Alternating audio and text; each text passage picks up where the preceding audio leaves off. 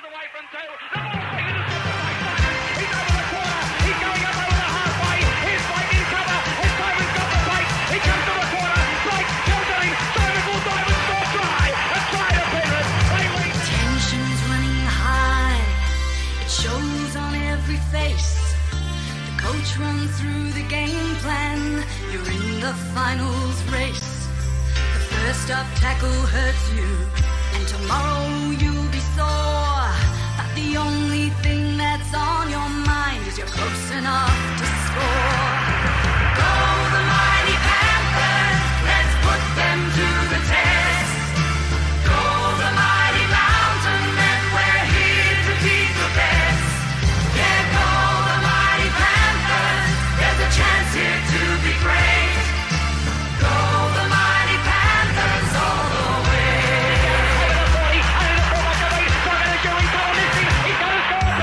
Here's a dedication and the guts to see it through. There can only be one winner, and you dreamed it could be you.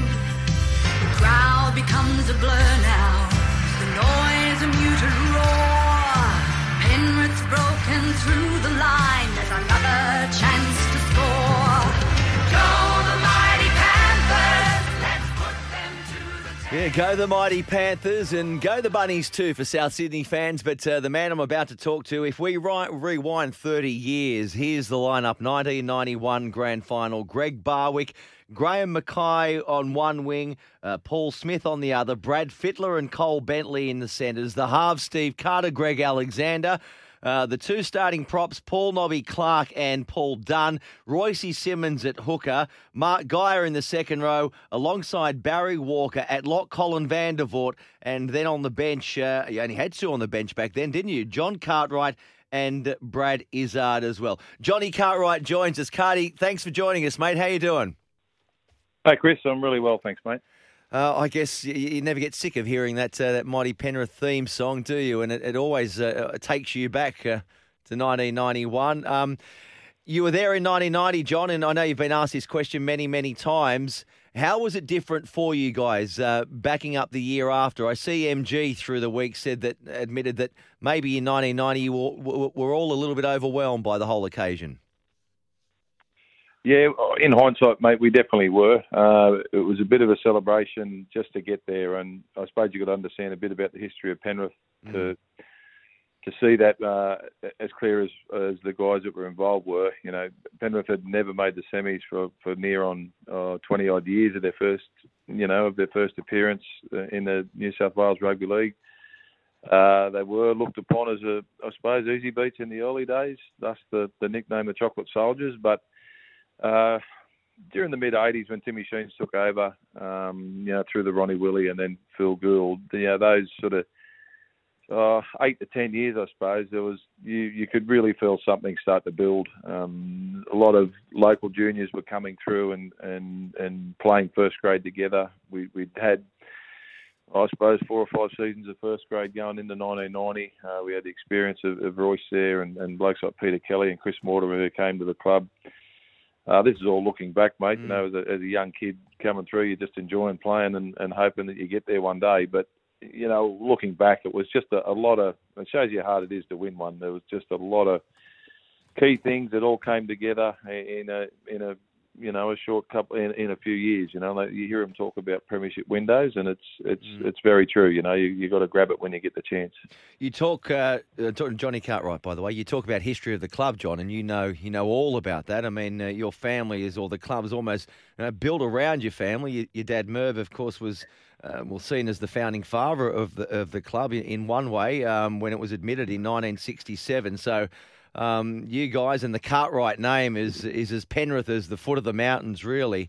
What did it do to the local community? I remember there was a buzz for so long, it seemed, in 1992 up until the loss, but then the win in 1991, it really put your club on the map, didn't it? Oh, it certainly did.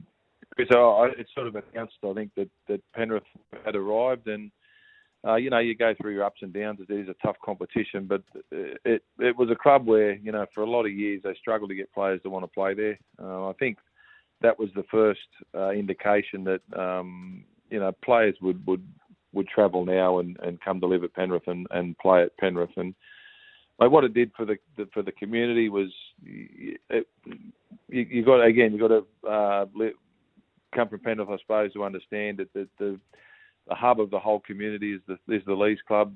The biggest moment every weekend or every week is when Penrith get a home game, and it's probably changed a little bit now, mate. It's got a little bit more diverse, but when I was coming through, especially through that 91 period, it was just the hub of everything that happened. So to get to the grand final in 90 was a massive celebration, but the following year, a year older, year wiser, and having the hurt of losing the 1991, it was just meant to be 91. I looked at the game every now and then, and it was just nearly a perfect performance. It all just came together for us. And we spoke to Royce yesterday, actually, and I saw highlights again this morning. But jumping up and straddling MG, and it was that try down there in the southeastern corner. A lot of parallels people are drawing, John, aren't they? 30 years on, losing one and now maybe winning one like you guys did. And Wayne Bennett, arguably the best coach the game has ever seen. Another great coach, and is Phil Gould, who was a very young coach back then.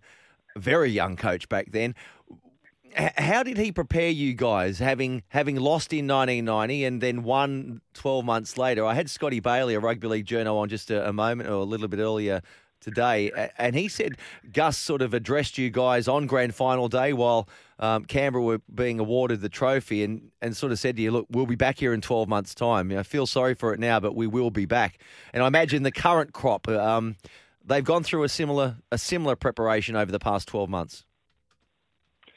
Yeah, the biggest parallel I can draw, mate, is the amount of local juniors that are in both squads. I think that means it does mean a lot. Probably say that because I'm a bit of a traditionalist at heart, and I was born and bred in Penrith and played my whole career through St Mary's and into the Panthers. So it's certainly a real feel good thing, when you see the amount of local juniors that have they've put a lot of time and effort into those boys, and for them to get the opportunity to run out in the grand final, it does take me back. I think the biggest thing for us, the biggest motivator we had, I remember we got beat in 1990 in the pre-season cup by Canberra. Then we lost the grand final in 1990, and then we made the final of the pre-season cup in 91 and got beat again by the Broncos. And I just remember getting the biggest spray of the whole team, I've ever heard in my life from Gus after, losing three big finals in a row. And basically, said, well, we're always going to be known as losers unless we win one. And, we knew we were good enough to win. We made three finals in a row, and we knew we were good enough to win, and the opportunity wasn't going to be there for much longer, because it was certainly Royce's last year in 91. And I think that was at the start of the season, and I think that really solidified us. I think we only lost 4 or 5 games for the whole year, and I'm still sure Gus engineered a few of those losses along the way just to keep us on our toes. And we went through bang through the semis, won the major semi, then won the grand final. So I really think he made us. We weren't young kids anymore. We had a chance to win a grand final and send a local legend out as a winner. And I think that resonated with us all year. What's a spray from Gus like, Cardi?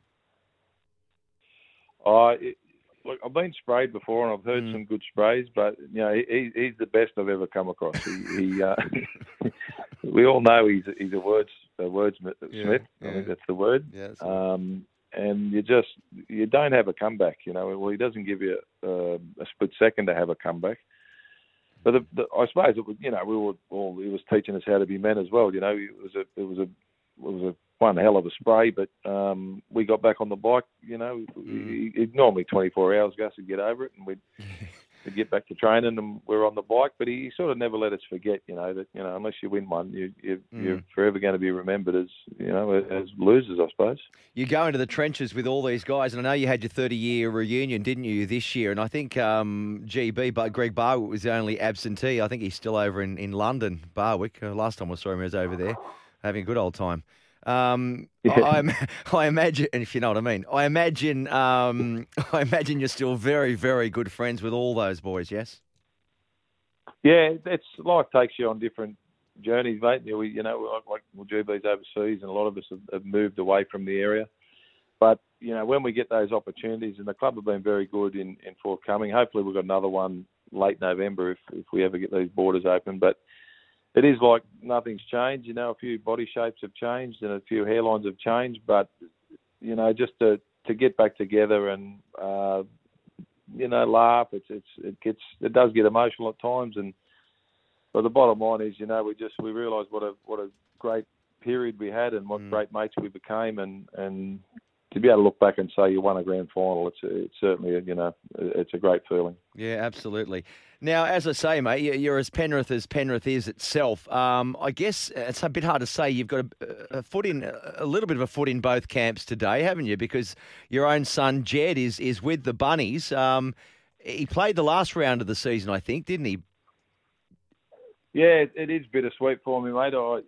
It's been a hard week for him because he played all through the semis last year. He played every game through the semi-finals, and he started the year with a bad back. And long story short, he had 3 months on the sideline to start the year had a fusion in his back. So he's sort of been chasing his tail all year. I think he's had 3 or 4 games, but the side's been in such good form. They haven't had too many injuries and suspensions. So he's just had to sort of go along for the ride, and he's sick of me telling him you got to stay positive, mate, and opportunities will come. But it's just really good for him to be part of a grand final week. It'd be lovely to be able to play, but you've contributed in some way. But it's even harder for his family because we're as you say, it's the club was pretty much my mum and dad and the 5 kids' life. That was.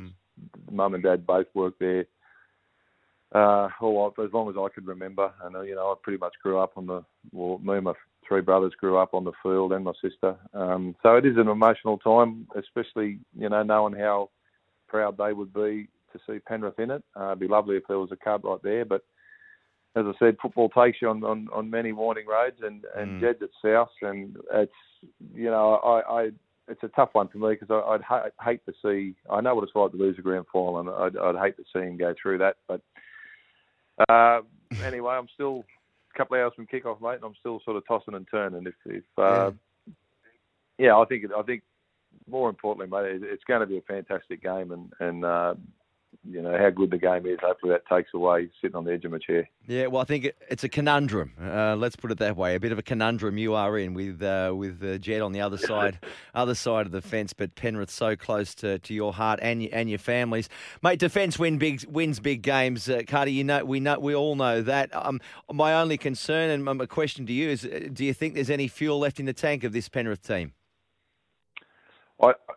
Look, if this was going into a major semi, like a prelim semi, I would say yes. But I think going into a grand final, there's going to be nothing but adrenaline going through these blokes' veins. The experience of last year, rep football, they've had a good 7 days. The South will be, they'll have their wounded as well. I don't think that's going to be a reason Penrith get beat. I think if they do get beat, it'll be pretty much because, they're going to have to control South, in particular that left edge of South. I think if they can do that and they nullify South's points, which what they've been doing, I think they can get away with it. And John, you're on Kevy's staff still for next year, I believe, with Broncos, yeah? I imagine you're rubbing your hands with glee at the prospect of Adam Reynolds coming to your club. Yeah, mate, very exciting for us, and everyone within the Broncos, we're all very excited, knowing that what we went through this year and how we finished the season. We've got some really good young players, and to have, Kurt Capel, who I thought was probably Penrith's best last week, and Adam Reynolds, who's been in career best form, to have those 2 guys coming to guide these young fellas around, we're certainly very excited. I almost forgot about Kurt Capewell. Mate, look, things I'm sure are going to be much improved for you guys at Brisbane next year. You're heading out to the game? No, I wasn't, mate. If Jed had got a run, I would have been the first bloke in the ground. But no, I'll sit back and there's a couple of good lead-up games. So I'll sit back and watch the lead-up games and get ready for the big one. Great stuff. Johnny, thanks for joining us, mate. I haven't spoken to you for ages. Last time we saw each other, you were showing me how long you could hit a ball on the northern beaches. I hope we get to do that again at some point.